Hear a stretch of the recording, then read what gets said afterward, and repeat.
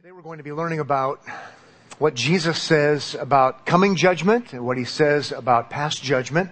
It's what I'm calling Apocalypse Then. So if you want to learn about Apocalypse Then from Jesus, you can turn in your Bibles to the Gospel of Jesus Christ according to Luke, and we'll be in the 21st chapter. So Luke 21 this morning is where we will be. Hopefully you can find Luke 21. Maybe you're new to this whole studying the Bible kind of thing. You can find index in the front of the Bible that maybe we gave you this morning. You can find a Bible on your phone. I'm going to read from the English Standard Version. And as you're finding that, maybe I'll say how confused I was today about time. You're supposed to be confused today about time, right? Because it's spring forward. I thought church started at 10. So in Sunday school class, and then I'm rudely saying, I got to go. Sorry, we got to leave. And the next thing you know, it's like church starts at 10:15. Duh. My clock says it's 10:15, so I could preach for a long time. This is like this total state of confusion. I can't blame it on jet lag anymore. We've been home for a week. The last time I tried to preach a sermon, it wasn't really much of a sermon, but I was on a bus. We didn't have time to do the church service we were going to do, our little service, because of complications in the travel route. So I was trying to preach a sermon from the front of the bus, looking out the front with a microphone from driving from the Dead Sea to Jerusalem. And anyway, it wasn't much of a sermon, but I at least read the text. Everyone in Israel says hello, by the way. We had a great time. Lord willing, we'll keep doing it every few years or so, and anybody who wants to eventually go can go. Super thankful. See, I've got kids raising their hands. I tell my kids, if God gives me enough birthdays and somehow provides, I want to take each of you there. So I'll probably be like 97 and a half by the time you go, buddy, but hopefully you can make it. The New Jerusalem will be way better anyway, is what I always like to tell people. So, anyway, enough of that. Luke 21 is what I'm going to call Apocalypse Then for this reason. Obviously borrowing from the movie title Apocalypse Now. But Apocalypse Then because when we're looking back at what Jesus says, he's talking about the apocalypse, the judgment from God on Jerusalem that happened in 70 AD. So we're talking about history in the past. Apocalypse Then, 70 AD. But Jesus also, kind of a double meaning here, Jesus also uses that as an opportunity to look forward to his second coming. And so for us, that's Apocalypse Then. It's still in the future. And so he's going to cover both of those. He's going to talk about the immediate destruction that's going to come in 70 AD. And he's going to use that as a type, as an illustration, as a preview of the ultimate apocalypse when he returns and brings judgment upon the earth. So it's all about the future from when it was written. But from our perspective, half is about the past and half is about the future, if that makes sense. And if it doesn't make sense, hopefully it will in just a little while. Okay, let's jump right in. We're going to cover the whole chapter. Gospel of Jesus according to Luke, beginning in verse 1 of chapter 21. Jesus looked up and saw the rich. So here he is at the temple, next to the Mount of Olives, Jerusalem. He looked up and saw the rich putting their gifts into the offering box. And he saw a poor widow put in 2 small copper coins. And he said, "Truly I tell you, this poor widow has put in more than all of them. For they all contributed out of their abundance, but she, out of her poverty, put in all that she had to live on." If we only stop there, we could say, in principle, the moral of the story is you give out of your poverty, not out of your abundance. And would that be true? That'd be true. That would be good. We could say she's the devout one. Who's the hero of the story? It's the widow. She's really sacrificing. The rich people aren't really sacrificing. It's just a token. All of that would be true. And if we were talking about giving this morning, then I think I would be willing to go to that passage and say there's a principle to be learned there. Giving should be sacrificial, and it surely was sacrificial for her. Having said that, in our context, it seems to be there's something greater. This is a catalyst for something greater. And God didn't call people to give 100%. Okay? Yes, of themselves. This is a great act of devotion, but we've got to see more to it according to context. Widows were just talked about in our context. Look with me, if you would, back in chapter 20, at the end there. In chapter 20, verse 46, Jesus says, beware of the scribes, beware of the official religious leaders of Israel. That's pretty shocking. Who like to walk around in long robes and love greetings in the marketplaces and the best seats in the synagogues and the places of honor at feasts. Notice it says in verse 47, who devour widows' houses. He was talking about widows. They devour widows' houses, and for a pretense make long prayers. They will receive a greater condemnation. So I think he's carrying on that idea. The widows are the ones who should be taken care of. But instead, things have gotten so perverted and so upside down with the leaders of Israel, the nation of God. This is the right religion. They've gotten so perverted and so twisted and so backward. The very ones they're supposed to help, they're stealing from. They're putting pressure on them to build great things and to make things more beautiful. And they're robbing them by doing these things, doing it in the name of God, And if you really want to be spiritual, these are classic hucksters. And Jesus is making a radical point, I think, when he talks about she's the one who's honorable here, not you who look honorable, not you who are actually manipulating those. And this is like a spark that ignites Jesus, and he starts talking about condemnation upon Israel for being that kind of nation, for being those kinds of people in the name of God of all things. So with that in mind, notice what it says in verse 5. And while some were speaking of the temple, how it was adorned with noble stones, and it was, and offerings, and it was, Jesus said, look what it says in verse 6. As for these things that you see, the days will come when there will not be left here one stone upon another that will not be thrown down. Not a big shocker to us in middle America 21st century. But it doesn't take a whole lot of imagination to think, what would that have sounded like? This is so radical for Jesus to say this. Rocking radical. This amazing, extraordinary building, this temple, magnificent, opulent structure is going to be absolutely destroyed, annihilated. It's radical because of how great it was, how awesome it was. If you need a little review of history, you have Solomon building a temple, and that temple is destroyed. And then Herod comes along, and he's a politician, wanting the people to like him, wanting stability, and he rebuilds the temple. And it takes like 80 years to build the temple. The whole structure, the whole system. He makes it practically twice as big. I mean, Herod was a megalomaniac and built these amazing, awesome things, not for the glory of God, but he knew how to build. And he makes this awesome, magnificent temple. Extraordinary temple. And so it's radical for Jesus to say, not a single stone is going to remain, because of how awesome it was. It's also radical because of the theological significance of the temple, the social significance of the temple, the religious significance of the temple. I mean, think about it. The temple, as it's otherwise known in the Bible, in the Old Testament, is the house of God. It's not the house of the gods of the nations. It's the house of Yahweh, the house of God. It's where you go to meet with God. It's where you go to have reconciliation with God. It's where you go for sacrifices, right? It's where you go for atonement. It's where you go so you can have a mediator through the priest. I mean, it is where it's at on planet Earth.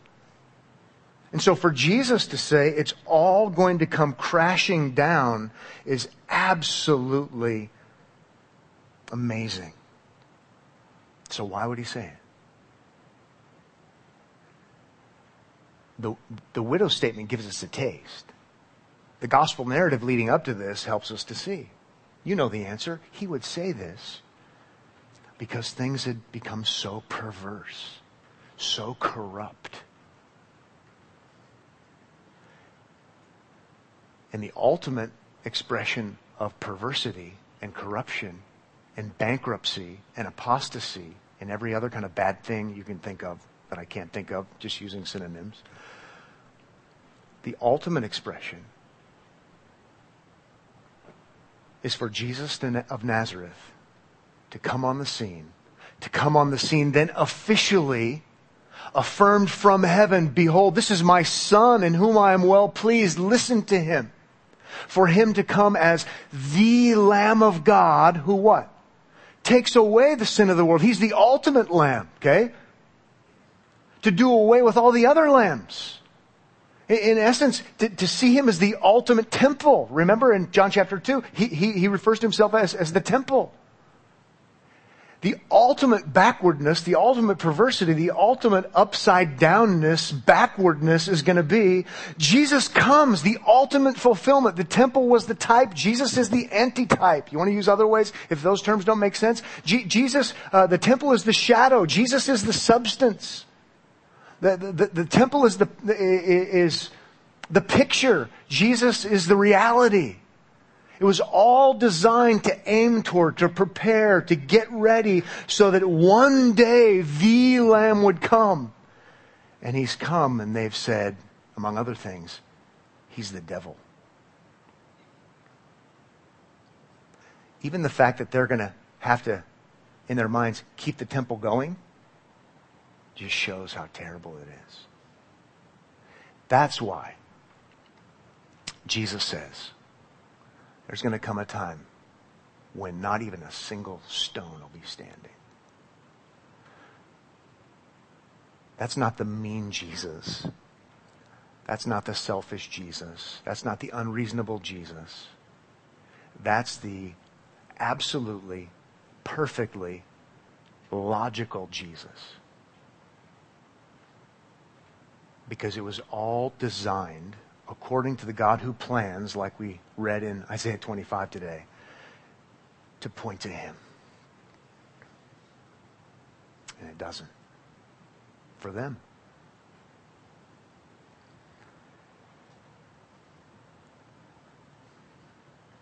In Hebrews chapter 8, verse 5, and chapter 10, verse 1, Colossians chapter 2, verse 17, just putting those kinds of verses together helps me to say, types and shadows came, but the substance belongs to Christ.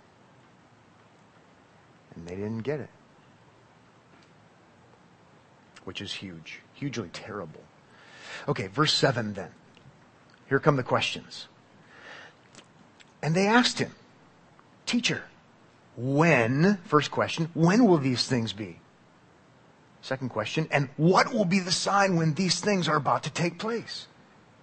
When is this going to happen, and what will the sign be?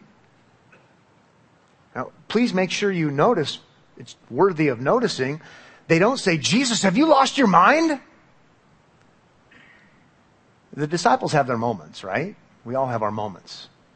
This is a good moment.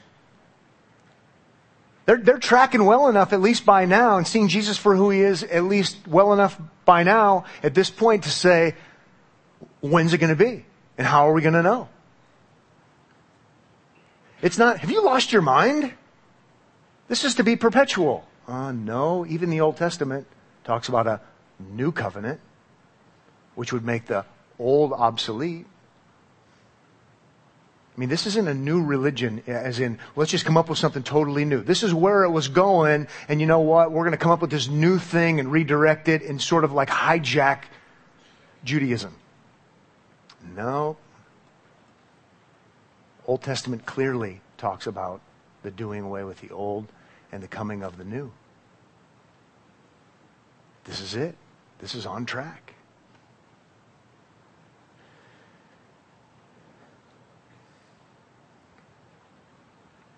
Jesus isn't out of line if he's the Lamb of God who takes away the sin of the world, as John the Baptist, the prophet, said. The substitute, as he's been saying. Now, just a couple of things to keep in mind before we go any further.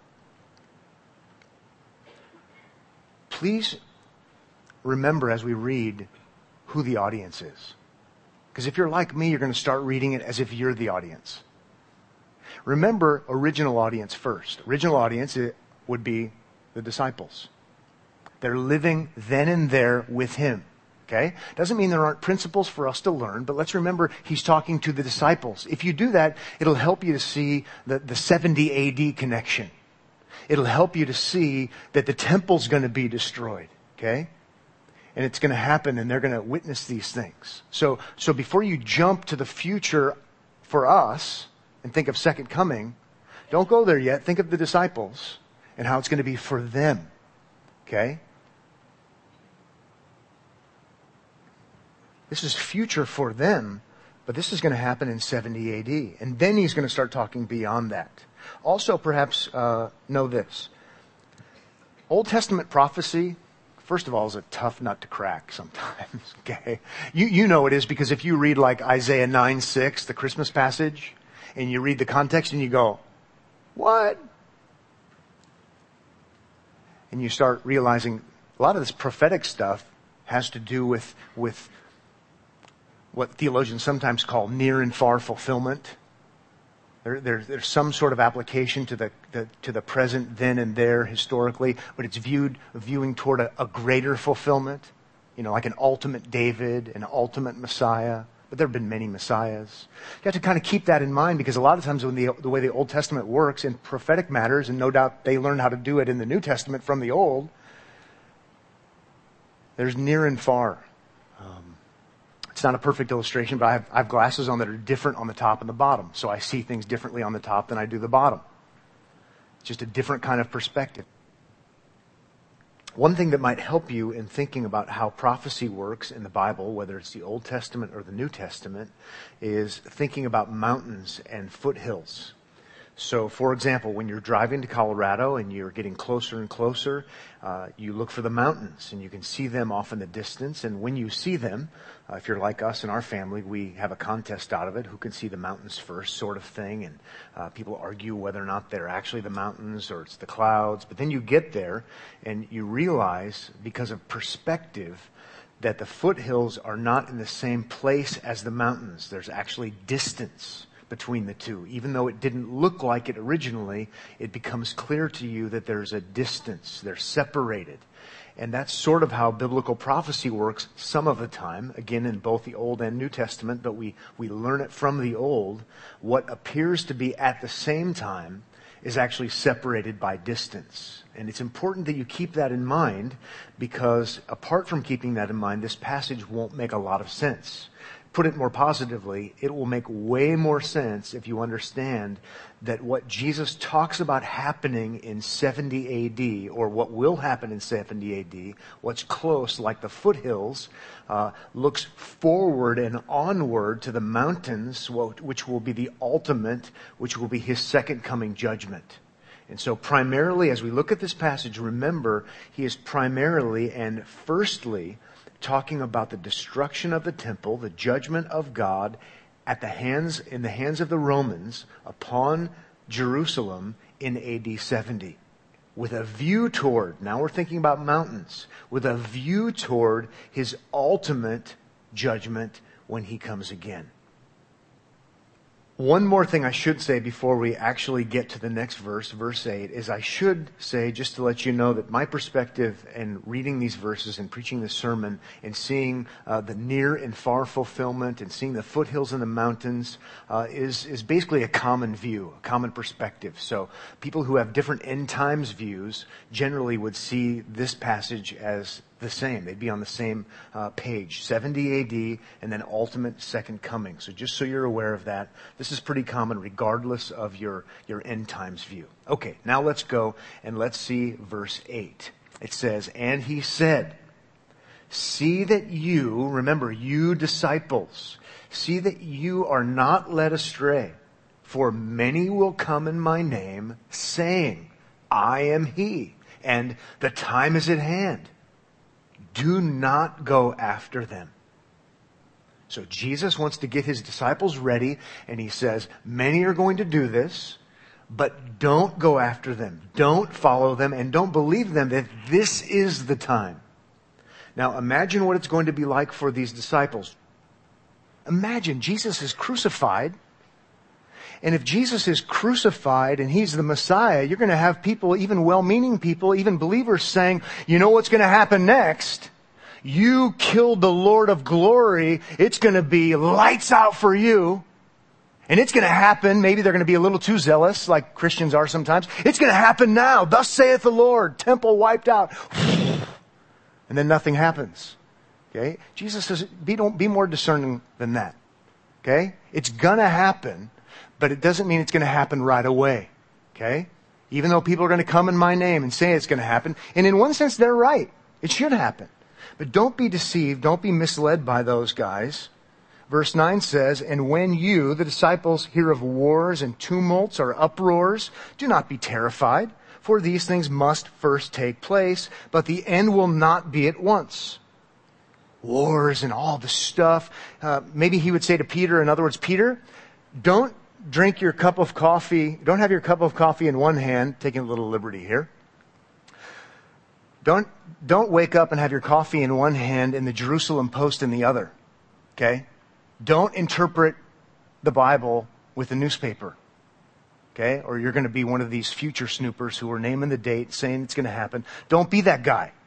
Those things are going to happen.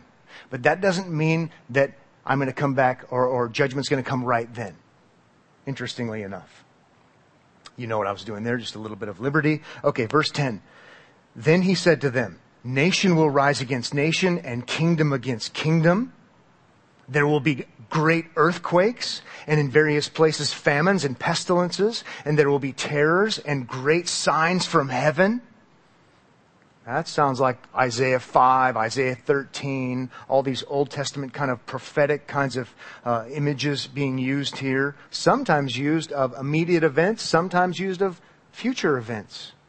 Verse 12 says, but before all this, they will lay their hands on you and persecute you, delivering you up to the synagogues and prisons, so it's religious and civil authorities, and you will be brought before kings and governors for my name's sake.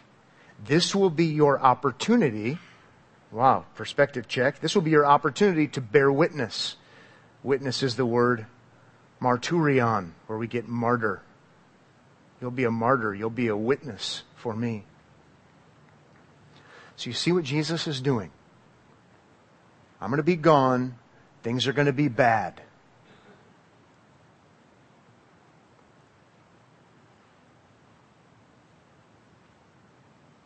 But it's okay. See straight. Be discerning. Know that it will be opportunity for you to bear witness, to speak of me, to speak of the crucified, resurrected one. Don't freak out. Don't lose your moorings. Don't lose your bearings. Okay? Ultimately, you have one message, and it's not the Jesus is coming right now message. Don't listen to those guys. It's going to happen, or judgment's going to come, yes. But you are to bear witness of me. Now, we know from the book of Acts, we have Stephen persecuted greatly. We have James, we have Peter persecuted, we have Paul persecuted. I mean, all this stuff is going to happen, but they're not changing their message. They're being witnesses. They're being gospel witnesses. And Jesus is equipping them to be able to do that. Verse 14 says, settle it therefore in your minds. Again, don't get off track from job number one. Settle in your minds not to meditate beforehand how to answer. For I will give you a mouth and wisdom, which none of your adversaries will be able to withstand or contradict. Again, he's talking about being a gospel witness, a gospel martyr. It'll be okay. You'll know what to say as it would pertain to that. Verse 16, you will be delivered up even by parents and brothers and relatives and friends, and some of you they will put to death. You will be hated by all kinds of unbelievers that would be. It doesn't mean they're going to be hated by Christians. You will be hated by all kinds, for my name's sake. Maybe we'll pause there just for a moment and just realize this would be terrible and good, it's going to go badly for you. But you're going to be my witnesses. And I'm the resurrected one, and you guys, they will all believe in the resurrection. The one who has the power over the grave in time. Stick to the script. Don't get off track. Stick to the gospel script. God will provide.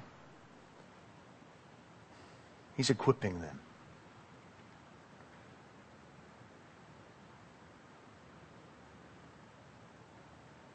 In verse 18 it says, but not a hair of your head will perish. That's a proverbial saying. It's a saying that Jesus has used on other occasions to talk about the sovereignty of God. Nothing can touch you apart from God's sovereign plan. Okay? It's a proverbial saying in that sense. We know, according to context, what Jesus doesn't mean is nothing bad will happen to you. Take it out of context, you might make it mean that. We know he doesn't mean that because verse 16 said, you might die. But he's using that proverbial saying, not a hair on your head can get touched. It's like he was saying on other occasions. It's because God has them all numbered. God cares for you. Not a bird falls from the sky. It's that context apart from God's sovereign design and sovereign plan. So he's not saying nothing bad will happen to you and you certainly won't die. But he's saying God will take care of you. Read the Bible in context, and then we understand its intention.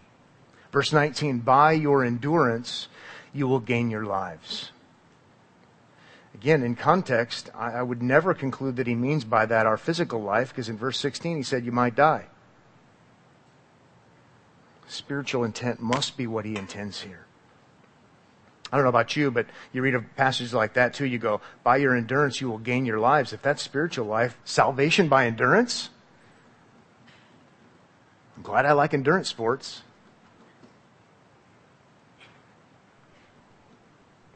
No, we look at it in the greater context. He's the one who is the Lamb of God who takes away our sins. He's the substitute. He's clear on justification is only by grace. We learned that in chapter 18 of Luke. But he is talking, I would believe, and I'm in great company on this, about perseverance. You're going to be my martyrs. You're going to be my witnesses. You're going to be faithful. Perfect? No. As one person said, saving faith does not renounce Jesus. Or true faith perseveres. Or persecution is a great tester of genuineness. Now let's keep going. Verse 20. But when you see Jerusalem surrounded by armies, now he's finally answering their question. When you see Jerusalem surrounded by armies, then know that its desolation has come near. There's the sign.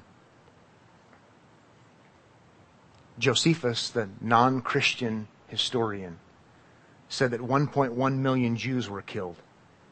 97,000 taken captive in this period.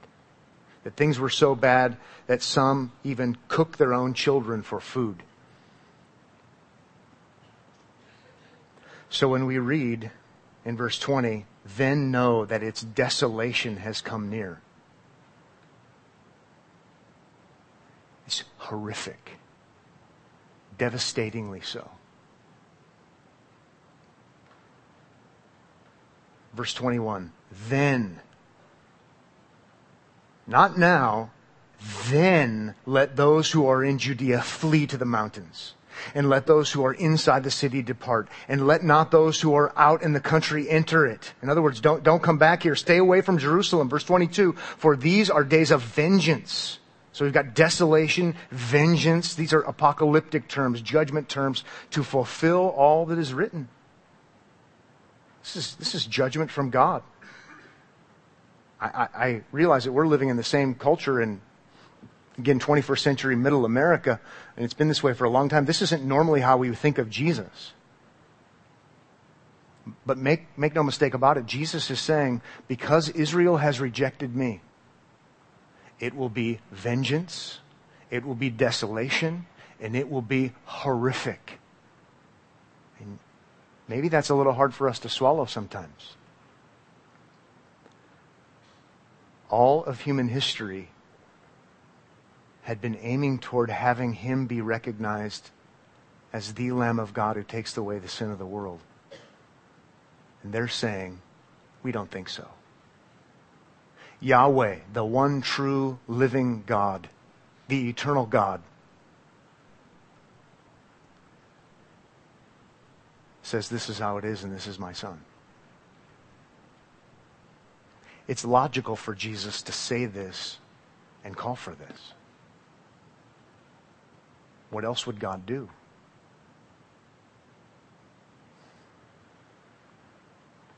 It's not just logical, it's actually righteous.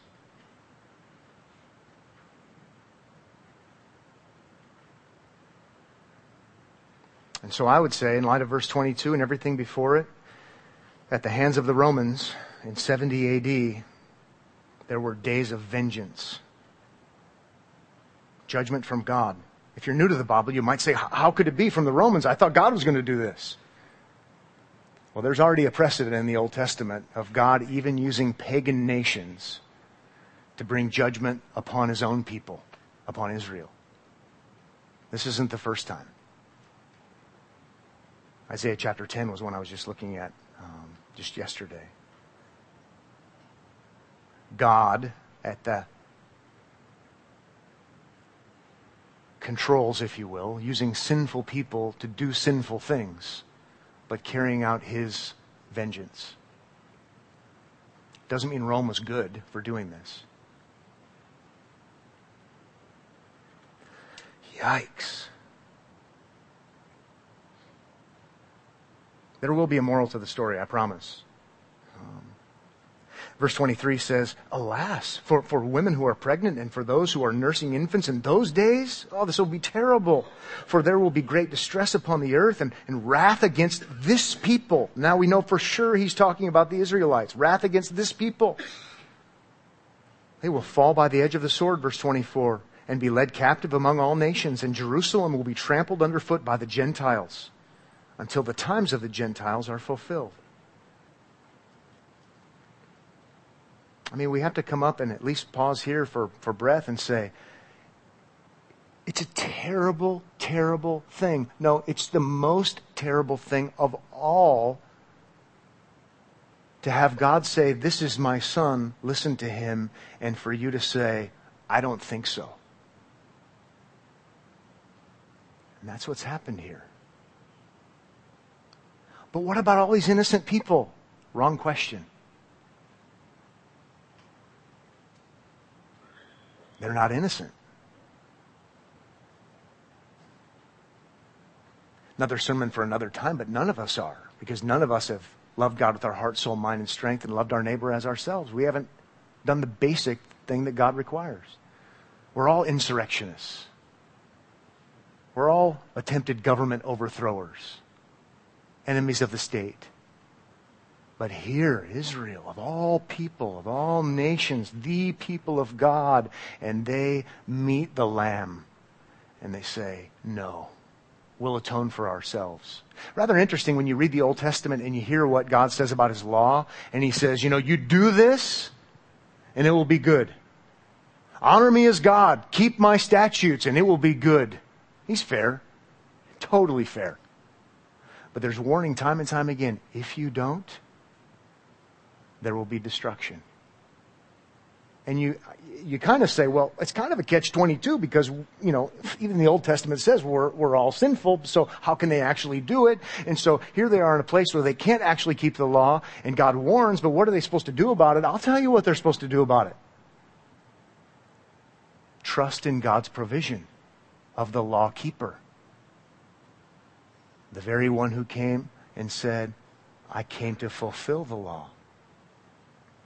The answer is in Jesus. It's all been pointing toward him. Heavy stuff, serious stuff. He says, until the times of the Gentiles are fulfilled. probably one of two options there as far as what does it mean until the time of the Gentiles are fulfilled? Well, it could mean until Rome, the Gentile nation, the godless nation, is done wiping you out. That's true. Or he may have in view more what Paul has in view in Romans chapter 11, until God is done focusing on the Gentiles as he's turning his back on the Jews. We know that's theologically true as well. Which one it is here, I'm not exactly sure. But there is an end. Again, God is sovereignly in control. Either way, God determines. Now we transition. Now, I don't know of a single commentator. I don't know of a single Bible teacher. I'm sure there are some. But I try to read at least pretty broadly, and no one mainstream, regardless of your end times perspective. Everyone says, here's a big transition. And now Jesus is going to begin looking toward the ultimate apocalypse. So what he's been talking about is like a foretaste. It's like a type. It's a shadow looking forward. And now he begins talking about futuristic kinds of things. And so I'm going to take that same approach. If you have an ESV study Bible, I'll just read the note. I guess if you have it, you don't need me to read the note. But in case you don't, having warned of the approaching destruction of the temple in Jerusalem, Jesus turns now to the more distant future and foretells his second coming. Seems to be what's going on here. Verse 25, and there will be signs in sun and moon and stars, and on the earth distress of nations. So now we're moving beyond persecution of believers. It's now broader. Distress of nations, in perplexity because of the roaring of the sea and the waves, people fainting with fear and with foreboding of what is coming on the world, not just Jerusalem. For the powers of the heavens will be shaken. Now it's cataclysmic in a grander scale. Verse 27, and then they will see the Son of Man coming. Okay, so we're world, Son of Man coming. They see coming in a cloud with power and great glory. So the rejected, crucified, but resurrected one, he comes with a cloud, power, heavenly, divine, great glory, conqueror, majesty. They were wrong to oppose him. Verse 28 then says, now when these things begin to take place, straighten up and raise your heads, because your redemption is drawing near. Yeah, ultimate redemption, ultimate restoration. Like Romans 8, verse 29, and he told them a parable. Look at the fig tree and all the trees. As soon as they come out in leaf, you see for yourselves and know that the summer is already near. So also, when you see these things taking place, you will know that the kingdom of God is near. Okay, Messianic kingdom, when he comes to rule and reign in perfect righteousness, and he makes every wrong right, and everything is restored. There's redemption of everything, not just of individuals. 32, truly I say to you, this generation will not pass away until all has taken place. And now I have page after page after page of notes, and I won't read them to you. Complicated verse, complicated passage. Last time I was going to preach this, I just chose on Saturday nights to preach something else. So I'll be honest, this one has been on ice for a while. This is a complicated passage for anybody and everybody. So how do we understand all this? Well, I think, first of all, we say, again, make sure we see disciples 70 AD, at least in the first part of it, or you'll be confused. And a lot of Christians are confused because they read the whole chapter as futuristic. But then things seem to shift, and he starts talking about things that are more worldwide, cosmic, Son of Man coming. People will see him coming. And then he says, this generation won't pass. I'm super glad, and you should be glad too, that your eternal destiny does not depend on how you interpret the verse. I think Jesus knew what he meant. I think the disciples knew what he meant. I think we get a better understanding the more we read and study the Old Testament and prophetic passages, and we see near and far, and we see types and shadows. It's at least helpful. but it's still a tough passage. Some think that this generation refers to the disciples who were then alive. Okay, that would be the most common way we'd take it. Oh, this generation, the people who were living then. But then they have to say, but here, because he broke it up talking about the parable, now he's back to talking about the 70 AD stuff. Could be. It's nice and neat. I like it. Put a bow on it. I'm not going to go to the cross with it. Could very well be. I like that view.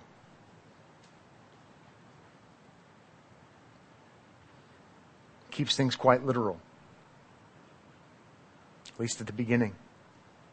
Another perspective would be to see this generation referring to people of a certain quality, of a certain kind, a certain type. And we know that there is precedence for that in the Old Testament. Okay? Sometimes in the Old Testament, this generation is talking about this generation of righteous people, or a kind of people. Okay? Righteous people, people who follow God. Or it's used in a negative sense. This generation, talking about ungodly people as a type of people. And it uses generation in that sense, not necessarily people who were all alive at the same time. In fact, Jesus seems to use it that way earlier on when he talks about this generation, and he's not just talking about the people who were alive then and there, he's talking about the Jews. You just keep killing the prophets. This generation is corrupt. The Jewish people are corrupt.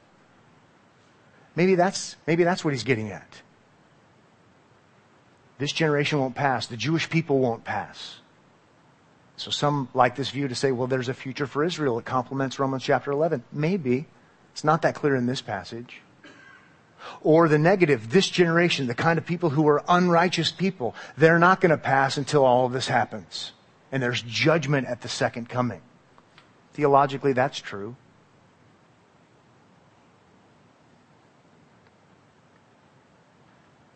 There are other views too. I'm not just going to keep giving you views.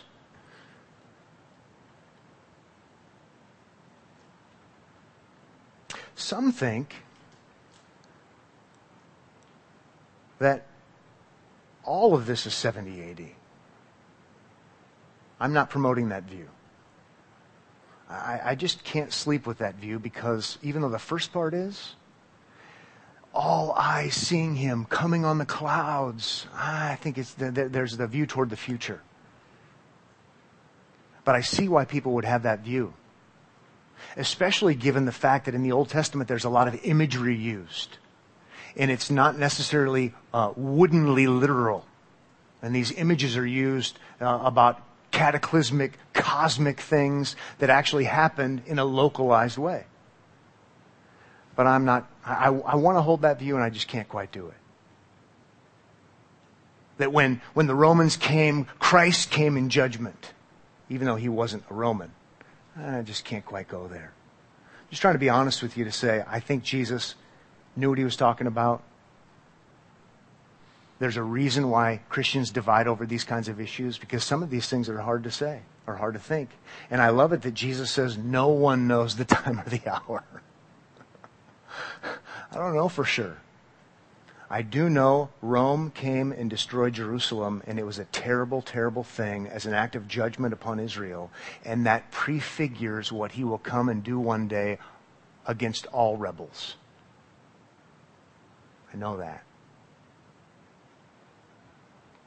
The last time I preached the Olivet Discourse, it was in Matthew, and I remember the man who said to me afterward, I'm looking forward to next week because I still have questions.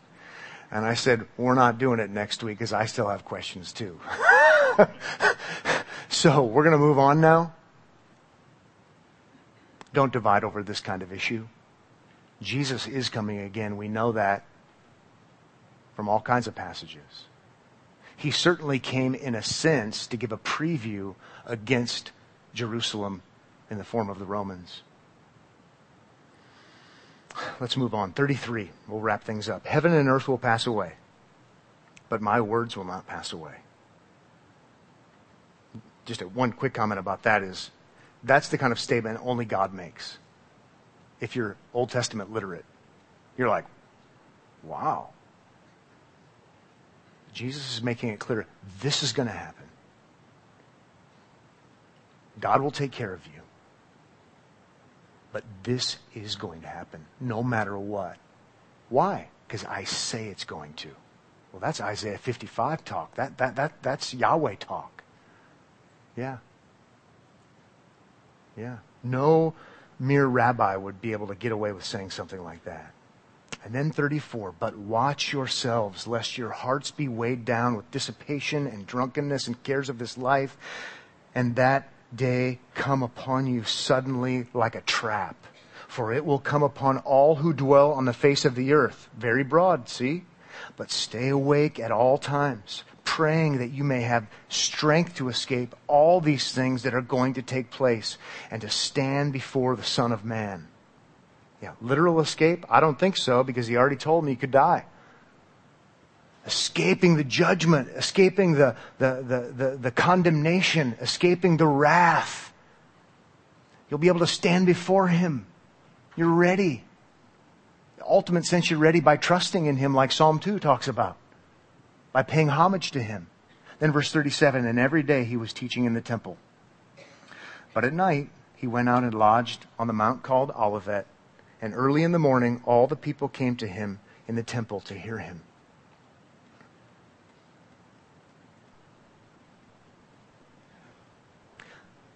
Bottom line, Jesus is coming again. Those who just went to Israel have a little bit of a preview when they see the rubble. Oh, it's cool to see the temple. Wow, this is amazing. Yeah. It's a mess. It's an amazing historical artifact that they've tried to repiece together with all different kinds of busted up bricks. It's anything but beautiful. They've tried to reassemble it. But it should be a living, ongoing testimony of the fact that God is against those who deny his Son. Look what he did here. And I would be unloving and unkind to not say to you, learn from history, learn from what God did as a shadow, as a type, so that you can be ready when Jesus Christ returns as judge.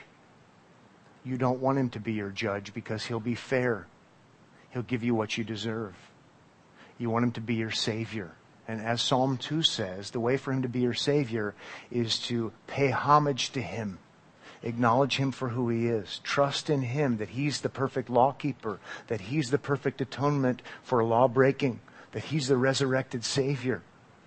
In other words,